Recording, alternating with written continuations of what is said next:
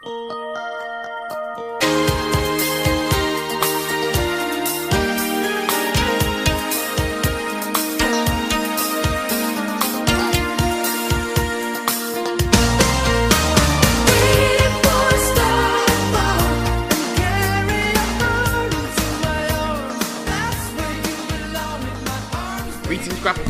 welcome to the latest edition of Let Me Tell You Something, as myself, Lorcan Mullen, and my co-host Ross talk through the 99th match that we've had on this list, not including the ones that we haven't been able to see, that Dave Meltzer has rated. Well, that is including the ones Dave we haven't actually managed to see. But this is the 99th match that Dave Meltzer of the Wrestling Observer gave 5 stars or higher, and we're covering it in this episode. And Simon, what is it that we're doing? Well, to quote Prince, we're going to party like it's 1999, and we're going to do that by watching Volta versus Zack Sabre Jr. at Pro Wrestling Guerrillas. What's the name of the event? Oh, I think it's All-Star Weekend? It is All-Star Weekend. Let's call it All-Star Weekend. Yep. I'm sure they won't mind. I think, weirdly though, you saying party like it's 1999 does perfectly feed into one of the main points I have about both of these guys, but particularly Volta. Volta is one of those, and I'm going to say Volta throughout the whole thing, because I'm one of those guys, as I said in the previous episode. I don't want a purple rain on his parade, so we'll let that stand. Volta is one of those, you know, one of the PWG shows that year was called Prince, or in 2016 was called Prince. I didn't actually, that's worked out wonderfully. Yeah, they called one show Bowie, one show Prince. I can't remember if I don't think they called another show George Michael. I don't think they did. But anyway, Volta is one of those guys that would have been a success in wrestling, whatever era you dropped him in. Yes, I can see where you're coming from there. He's got the size, the look. He's got good technical ability. Yeah, that's the key thing. Striking. Like, he wouldn't have been out of place wrestling guys like Lou Thez or Antonio Inoki in Japan, or being a regular feature in all those German tournaments that all the good wrestlers were going to in the 70s and 80s. You know, he would have been a mainstay with Otto Wanz's promotion. You know, he's got that look. Do you know what? He's not got like an 80s steroid fueled physique, but he's got that bulk that he wouldn't have looked out of place against them. Like, say, someone like... King Kong Bundy's harsh, because he's not as big as King Kong Bundy, but you know what I mean. Well, I was actually about to... let me just run this by you about his look, because I've just figured it out. Why he just seems so imposing. He's got that look, and I don't know if this is like a cultural thing across the world, but definitely where in the country we grew up in England, every school, I think, had like a kid who was hard, who had like a softish face, but like that buzz cut. Yeah. And like that sort of frame. Well, every school had a bully like that. And he just, I don't know if he just triggers that in my head. Yeah. Yeah, he's got that kind of rugby, he's good in a rugby scrum if he was in England or, you know. Yes.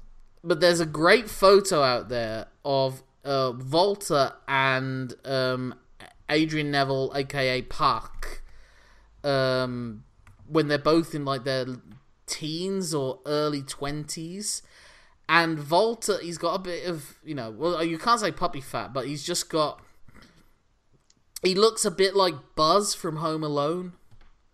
Yes. He's got like the acne and everything, and he just looks like a, you know, a bit of a chunky kid that is into wrestling, which plenty of people can relate to, and you'd see plenty of those in the crowd that continued the chunky side and never really developed any solidity or cardio behind that size, whilst Volta's like a genuine proper athlete. Yeah. Oh, and Christ, is he an athlete? And I think, like you say, his age has suited him now. Yes. Yeah, like he's like the more I see him, and like the more the older he gets, he does look more and more imposing. Now it's weird. He does. It's not like he doesn't age. Unlike Paul Rudd or Keanu Reeves, he ages, but he ages like a fine wine. He looks like I think also he's just got the way he stands. He composes himself. That his pose is just to stand at full attention with his arms behind his back, coming out to classical music. You know, it's just with a very appropriate, serious haircut, and you know. Now there's a haircut you could set your watch to. Yeah, Johnny Unitas-esque. You just get who he is. Like he's like the embodiment of German efficiency. Although he's Austrian. Yeah. So was Hitler. That was the thing, actually. Someone sent me a message saying that why, like, arguing if Ringkampf or they called Imperium in WWE on NXT. Our Imperium in WWE. If they're meant to be like Nazis, and I don't think it is Nazi. I think it's before then. It's more like like early Prussian, like Baron, late 19th century, early 20th century sort of look to them. Yeah, Germany is the classical music. You know, Germany has history outside of 1932 to 1945, guys. Yeah? I mean, look at all the Berlin Wall stuff. That was after. Yeah, there was a Weimar Republic there for a while. Oh, hyperinflation and all that jazz. They had Kaisers with helmets with spikes at the top of their heads and all sorts of crazy crap. Yeah, there was a Holy Roman Empire and all sorts. Yeah, Beethoven. Wasn't he? No, he was German, wasn't he? Yeah, I'm just talking. Well, Germany's a quite recent invention. Concept. Yeah. Like Italy. Like I said, it's more Prussian, which is that whole region, you know? Yeah, that's sort of how it all bleeds into each other. I think Germany didn't exist until like the 1860s, something like that. I think that's when the unification was. Italy was like 1850. And you got Austria-Hungary for the longest time as well. Anyway, we both realised we were doing that. Really out of our depth at that point, even more so than usual. We couldn't even cover it up with blustering arrogance like we usually do in this series. And a man who looks out of his depth at the start of this match is Zack Sabre Jr., who's just being chucked about the place. It's funny because Zack is quite tall, but again, this is two completely different body types. Endomorphic, exomorphic, or whatever they're called. You know, Zack is probably like your mate. He could eat whatever. He could eat whatever, and he wouldn't put a pound on. You know, although I think he's probably 4th degree vegan. He won't eat anything that casts a shadow or something like that. You know, 5th degree vegan. Sorry to be anal about like the Simpsons quotes. But yeah, like at the start, it's just Volta tossing Zack around and Zack having to try and find an opening. And that's so glad you said around. He could have if he wanted to. PWG is the place it would happen. What I like, actually, because at the start of the match, like Volta, like I say, he's just tossing Zack around in the very early stages. And then it gets into a knuckle lock with Zack initiates. And what's interesting about it is that Volta utilizes the knuckle lock to overpower him. Like, he immediately falls to his knees. Yeah. Like, there's no gradual Hulk Hogan Ultimate Warrior element to it. But what Zack is able to do is he uses it as, like, a controlled close contact. Because, like, Volta's main weapon are his hands and his arms, you know, for the chops. So he's actually been able to neutralize that. And then he just starts kicking away at Volta's his legs, and then just trying to outmaneuver him and out-wrestle him because, like, you know, he knows what to do in close quarters in a mat wrestling thing. That's the whole thing about Zack Sabre Jr., because, you know, his size does make him look like not a particularly intimidating guy. You could almost feel like, you know, you might stand a chance against him if you met him in a pub. But he's all about, like, how slippery he is. His slightness actually plays into the way that he wrestles. And he just has to find you and catch you. And that's what he's constantly doing to Volta throughout this match. He finds that moment and he just seems to, like, wrap around him like a boa constrictor. And finds, like, and then when he targets the arm later on in the match, there's, like, precision in his attacks as well.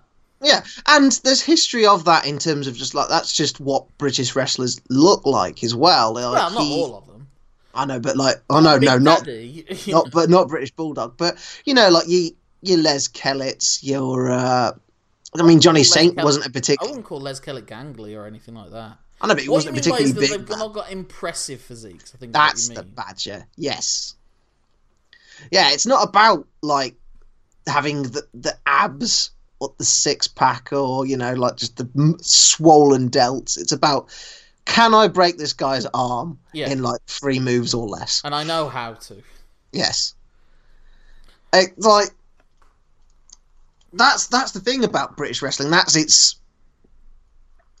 imprint on the world. It's its technical ability, and Zack is obviously very British in how he presents himself, into like stylistically before he starts the match, and in the ring. It's that old sort of World of Sport-esque stuff in terms of like joint manipulation, wrist control, mat work, things like that.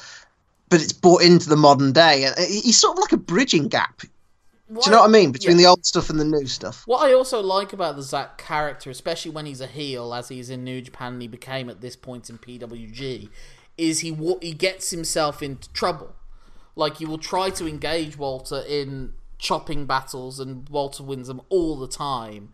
And sometimes Zack will very stubbornly keep getting up when you're like, you know what, you need to switch game plans here, Zack. Yeah. Like, there's one point at one point where he's peppering Walter with chops to his chest, and then Walter rears back and just hits him once, and Zack just goes flying.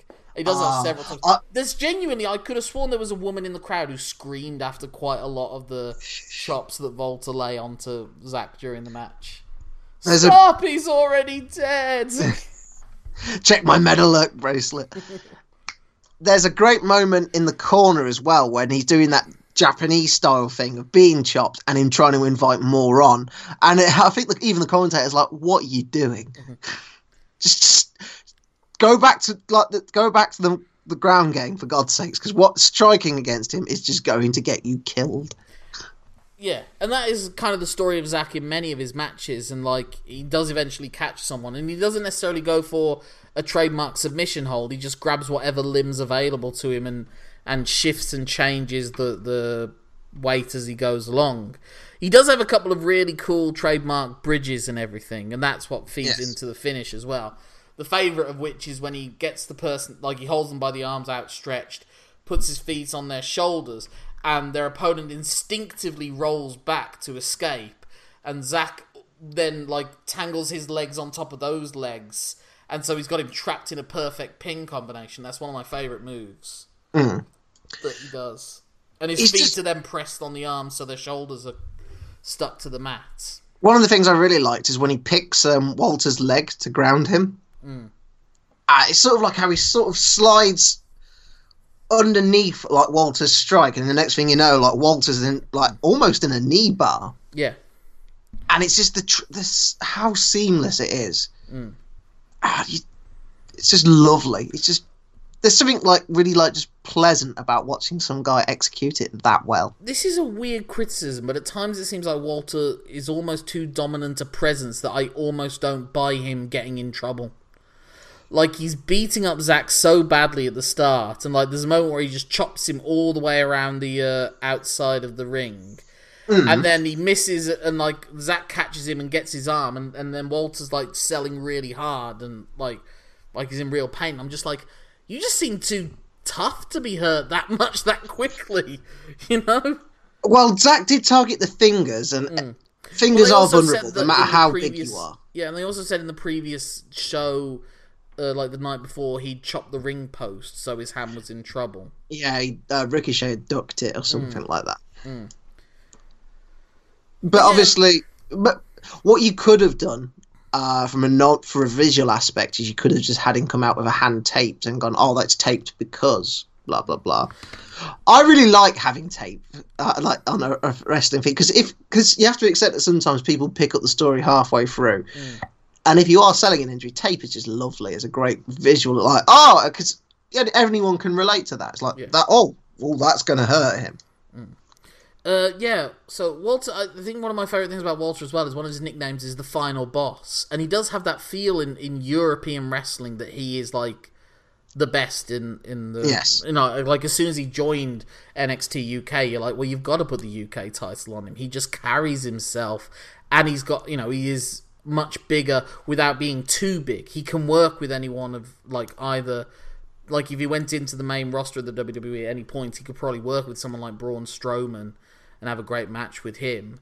but he also is able to have fantastic matches with smaller wrestlers like Zack Sabre Jr. and Tyler Bate and the like, and at least he can. I think he could play both roles really well. Wait and see, because there's next to no. There are a few people who are around his size that it doesn't look so bad, like someone like Rampage Brown or his Ringkampf teammate Timothy Thatcher. But for the most part, he is gonna be. He looks like he's about 6'3", and he is just bigger than everyone. Really. Two of the matches I really want to see on the main roster. Like, this is just pure armchair fantasy booking. It may never happen. Can I guess? Samoa Joe and Brock Lesnar? You're half right. Joe would have been a nice shout as well. I'll give you an honorary, a little gold star for that anyway. Lesnar, Rey Mysterio. Yeah. I'd love to see. Maybe they've done that, to be fair, because Rey has been doing the indie scenes. Yeah. I would love to see if there is footage of that. Perhaps one of our fans can tell us. But yeah, the only criticism I have of this match, as we get towards the end, is that, again, it seems to be my problem with PWG, and I don't know if it's because of the crowd. So much of it seems like an exhibition and a showcase, and that there's not quite as much storytelling depth as there could be, because they have to keep this crowd entertained with big moves or big spots to keep them interested, because otherwise they'll just get into a chant or, and it's not like they're not a very engaged audience. They love what they're seeing, and they're a hot crowd, and you can tell that wrestlers enjoy wrestling to them. But because they have to cater to them, like I said, it's almost ECW-esque, because as ECW, they they'll feel like, well, we kind of have to put in a table spot where at some point we have to go a bit harder in some of the out of the ring brawling. So with PWG, like in New Japan, with PWG, you have to it's trade almost forearms. We have to do moves in this match that are going to look really good in that video, that YouTube trailer that the company's going to put up, and we have to get quite a lot of them, so they've got plenty to choose from. You know what I mean? I do, and I feel like if this was in another promotion, also if it was just a main event, whereas this was just part of an incredibly stacked card, they maybe would have taken it another level and been able to add something with a bit more depth. I don't think this is as shallow as the previous match was, but I don't think it was as deep as it could be. Do you know where I'm coming from? I do agree with that. It had some story to it, unlike the previous episode, but you just feel like they could have embellished upon it more.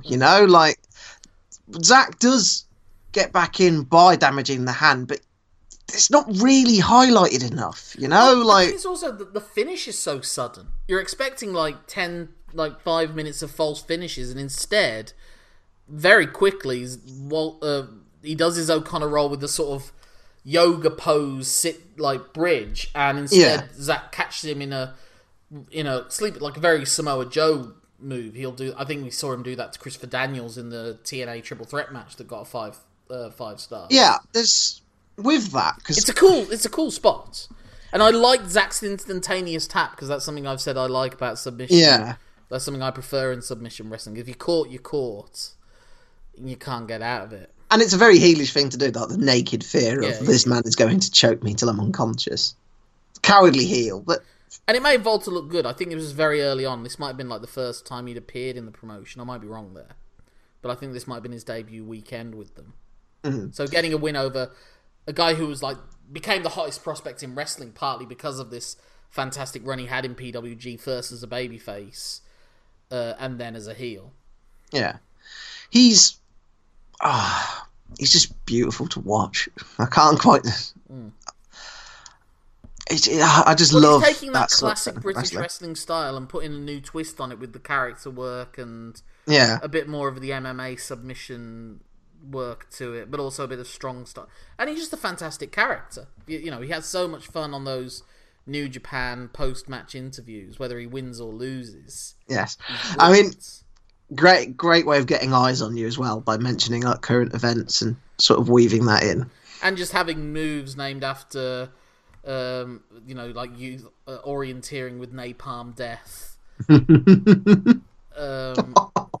Have you not heard of these? I didn't know he'd gone that deep. No, I knew. Obviously, I was referring to his blaming Brexit and blaming Boris for his losses and stuff like that. He's not wrong, but...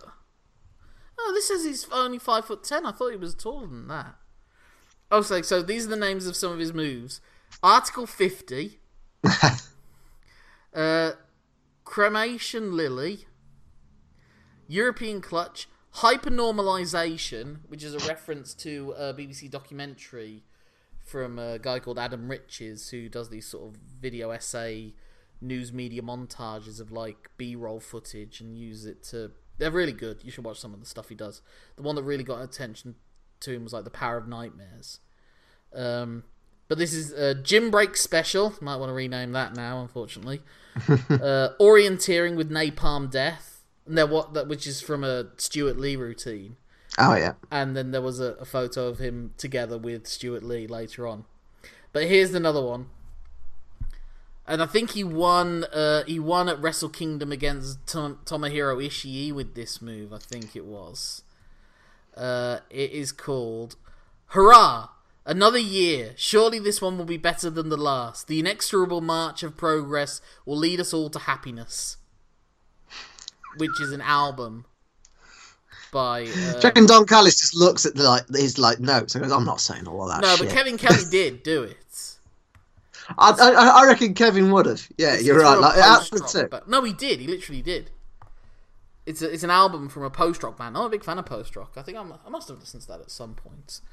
I'm surprised he hasn't named any of his moves after a Godspeed You Black Emperor album, which is one of my favourite bands ever.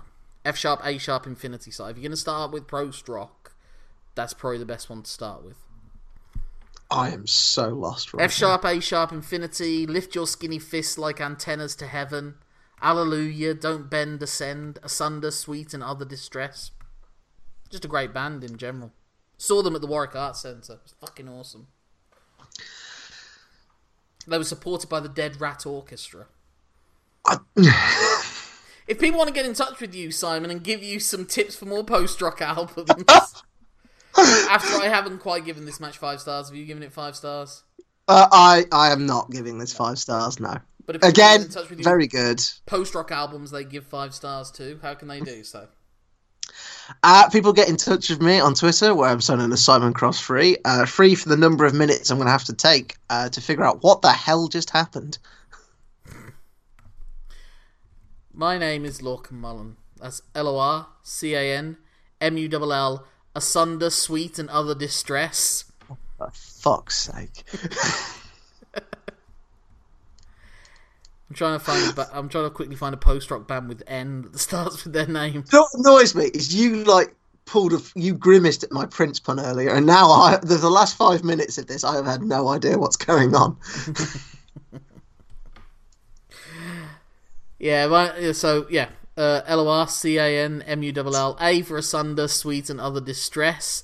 N for Nai Batterie, which is the 5th track in Sigur Ros's Agetis Biergen, which is genuinely my second favourite album of all time. It pains me that you just looked that up. I knew it, I just couldn't remember how you spelt it. But that is honestly my second favourite album of all time, Sigur Ros's Agetis Biergen. If people want to get in touch with the show... You've definitely heard Sigur Rós. I promise you've heard Sigur Rós at some point. I may well have done. They're from Iceland. The lead singer plays his guitar with a bowstring. Oh, good lord. If people want to get in touch with the show, they can get in touch with the show at lmtyspod@gmail.com. If you slash the @gmail.com off of that is our Twitter handle. I think we're going to start a new podcast series where I guide Simon through the works of post-rock. Bands such as Explosions in the Sky. It's that glint in his eyes. I'm afraid. I'm genuinely afraid.